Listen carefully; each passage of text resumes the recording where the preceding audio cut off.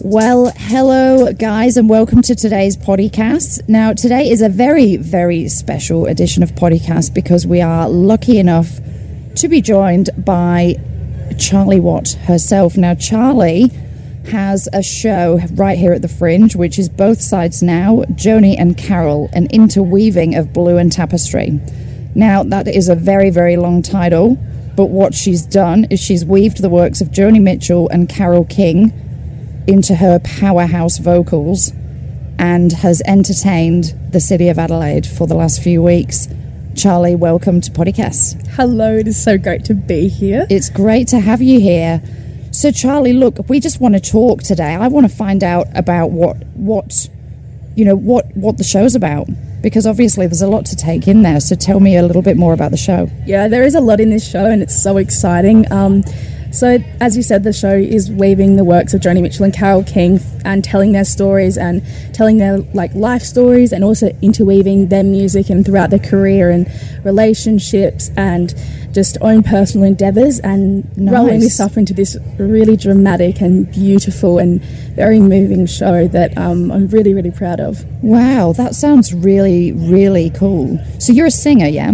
Yeah, I'm predominantly a singer, and in this show that's what the main driving force is. It is the music, and we fill the space around it with the words to tie it into the songs. And we started, when we were constructing the show, we started with the set list, and we made that, and we made it all the right thing. And then my mum, Kelly Grace, who is our writer, producer, director, manager, mummager, emotional support, everything. She's what a mum. Yeah. Stage mum. She's my everything. Literally. Mum. Yeah. Stage mum, mummager, you name it. Yeah, teacher, English teacher. Wow, that's great. That's really cool that you can have that experience with her as well. Yeah, it's really special. And my dad also is involved as a roadie and, sending all the emails. As a roadie, I love that. He can carry the big subwoofer we have to use for the Somebody's keyboard. got to do it, right? Yeah, absolutely. And now it's that not you're a star. me. Now you're a star. Excuse me, I've got people for that. Absolutely, Davis. / dad. Yeah. Thank you. Thanks, Dad. Appreciate it, Dad.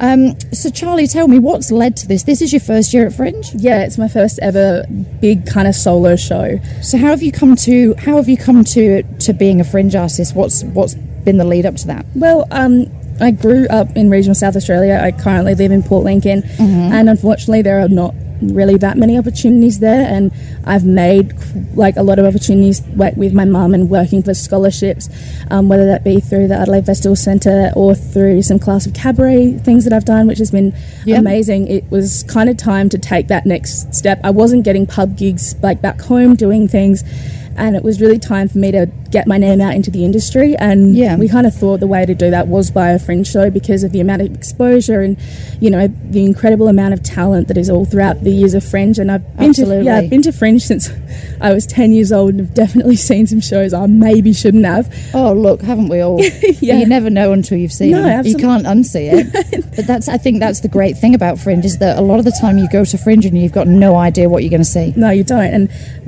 it was so great, and I guess it was a little bit scary at times, because I was like, oh my goodness, they said the F word. I remember seeing Puddles the Clown, and Mum took me to him, and I didn't know what was going on, and he did a cover of Angels, Am I Ever Gonna See Your Face Again? And everyone was singing along, and everyone's I'm yelling, oh my god, and you're like, oh, there's a riot. Yeah, and I turned to Mum, and I'm like, oh my gosh, Mum, you didn't tell me this was gonna be an M-rated show, because I'm 12 at this time. It was great. And then I definitely joined in by the final chorus. Of course you did. Once you knew it wasn't a riot and you didn't need to be afraid for your life, then we're good. So obviously things like that, you've been to shows like that and come out and just been mind blown. What has people's reaction been to your show?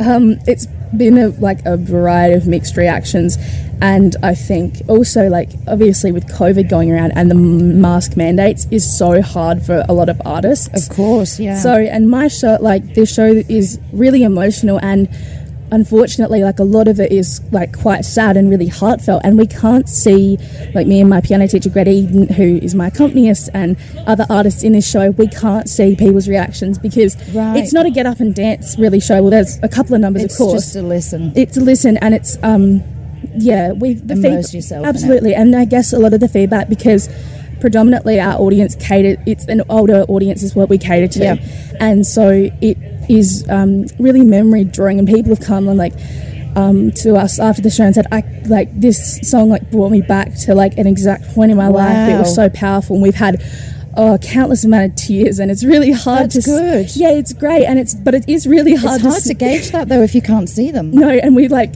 you obviously catch some people like moving their mask up to just catch the tears. Yeah, so you're like, great, we've got a crier. Excellent. I've spotted a crier. We're doing something. We've affected people. Yeah, we have, and like I think that is the big thing. We like given this joy because we do end the show on a high note, and we bring this joy, and like I can't believe, but we did 6 shows and we got 5 standing ovations, which is ridiculous, and I can't actually wrap my head around it. That's great. It was really, really, really great. Well, that must be a testament to the show. It is. Absolutely. So, I also heard on the grapevine that in week 3, you won yourself a bit of an award. So there's a weekly Fringe Award for emerging artists. Yes. Now, week 3, you won that. I did. Congratulations. Thank you. How did that come about? So, because we had a certain amount of shows, we were able to get some judges in. Yep. So we had a total of 3 judges in throughout some different shows, which was really cool. Did you get them crying? I don't know. I couldn't see. They sat right at the. I really hope I did. They would have been really sneaky criers too, but I reckon you would have done. I hope so. And then I can't believe it. And I found out I was at school sitting in my art class, and I checked my phone, and I got a message from one of the people I'd worked out with, Classic Cabaret, Joanne Hartstone, who is absolutely incredible and works at Black Box Theatre and doing all of those amazing recordings. She texted me and she's going, because I invited her to the show, she couldn't make it, but she texted me and she's like, "I cannot believe you won the Fringe award, that's amazing." And I was like looking at this message, I'm like, what is going on? What do you mean? I was like, I can't believe it either because I didn't know. Yeah, literally. And then I'm like, oh my goodness. So then I go onto the website and it's like scroll, emerging artists, and it was my show, my artist, and I just like started crying. Of course you would. That's major. Yeah, it was like so surreal. We when we first ever thought of putting this show on, we put 4 shows on, thinking, okay, maybe we'll get like 30 people at the Saturday night, hopefully like 20 at the others. Hopefully. Yeah, you aim low. You do aim low because you're from the country and you haven't got those amazing connections yet, and you haven't unfortunately built those. Yeah.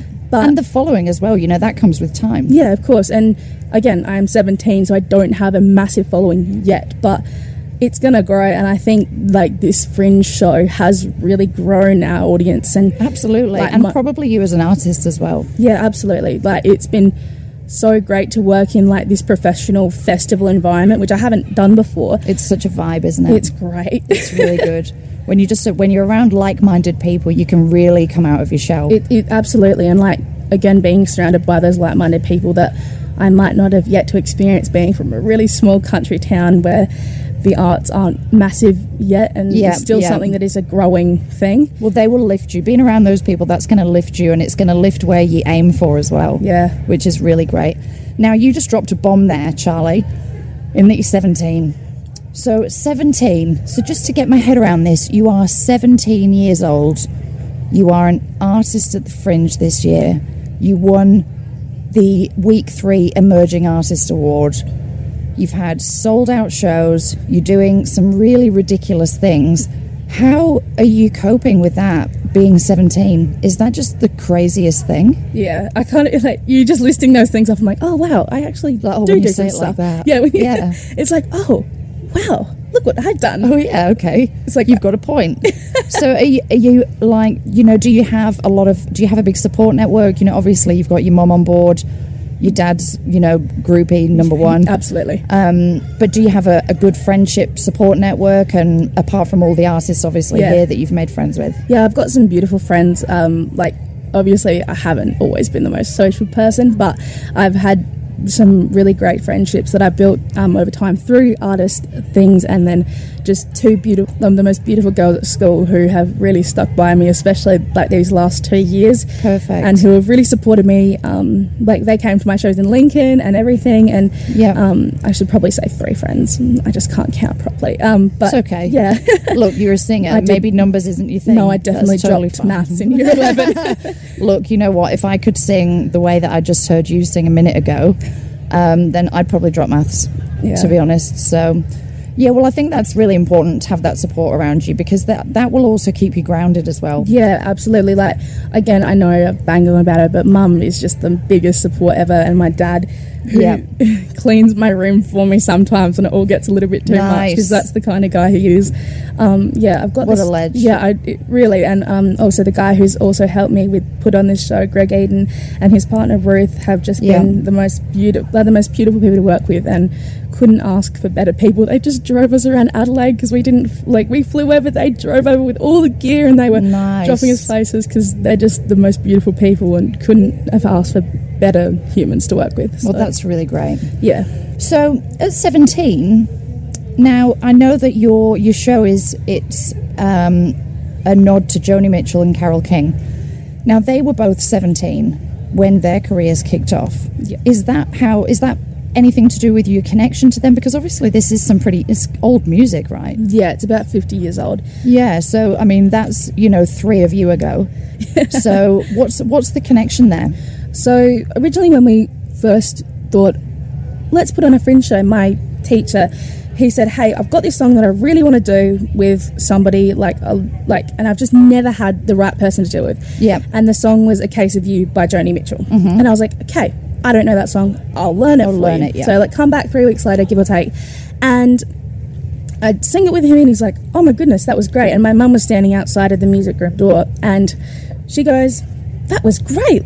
Let's do a Fringe show. And that's wow, no way. Yeah. That was all it took. All it took. So it's not like you've just always been into this kind of thing. No. Wow. And especially Joni Mitchell and Carole King, who are both obviously huge icons in their own respect. With Carole, with her album Tapestry, the number 1 selling album in 1971, and that held title for a really long time. Yeah. And Joni Mitchell is more so of an underground legend, and who is really, really famous, with more so of those musician crowd. Yeah. So I suppose learning all about us through this experience these past 6 or 8 months putting the show on. Yeah. It's just been really eye-opening, and I guess I've always been into old music. Queen has my heart. Oh, Freddie God. Mercury and everything. Yeah. Amen, sister. Yeah. I watched a documentary the other day, and on Tuesday night, and I'd had a really difficult day. So I was 4 hours. Yeah. Sobbing. Yeah. So the doco was 2 hours, and then the 4 hours after I was like, Mom, I need your help. Look, I hear you. I did exactly the same when I watched the Whitney doco. God, oh my goodness. Don't even get me started. I'll cry just even thinking about it.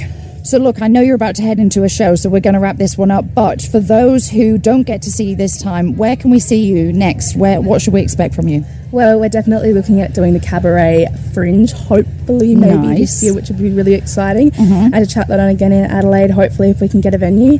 And if there are any Port Lincoln listeners, we are putting our show again, both sides now, An Interweaving of Blue and Tapestry, Joni and Carole, again on at the Salt Festival in April on the 23rd and the 24th at Boston Bay Wines. So nice. Tickets are available. Sounds great. Yeah, a beautiful winery with platters and catering. So, and more importantly, you. Oh yeah, I guess I'm as the headliner. So where do people get tickets for that? saltfestival.com, type it up, and you can find us there pretty easily. Get your tickets. They're only about $25 or so please come and support. And side note, to anyone in Port Lincoln who's ever knocked this girl back from doing a pub gig, what an error. What an absolute error. That you could be a part of the movie one day about the people who said no to the girl in the pub gig. I think it's their loss, though. Absolutely it is. Look, Charlee, you've been an absolute delight. Thank you so much for calling into Poddy and giving us a little bit of time and a bit of insight into you, where you're from, what you're doing, and what people should expect. I'm really excited to hear what happens next for you, and all the best in everything that you do. Poddy, thank you so much for having me. Anytime. Well, that's all, folks. That's today's Poddycast. I've been Siobhan Miller. I've been sat here with Charlee Watt, and you're going to hear from us again shortly. Cheers, folks.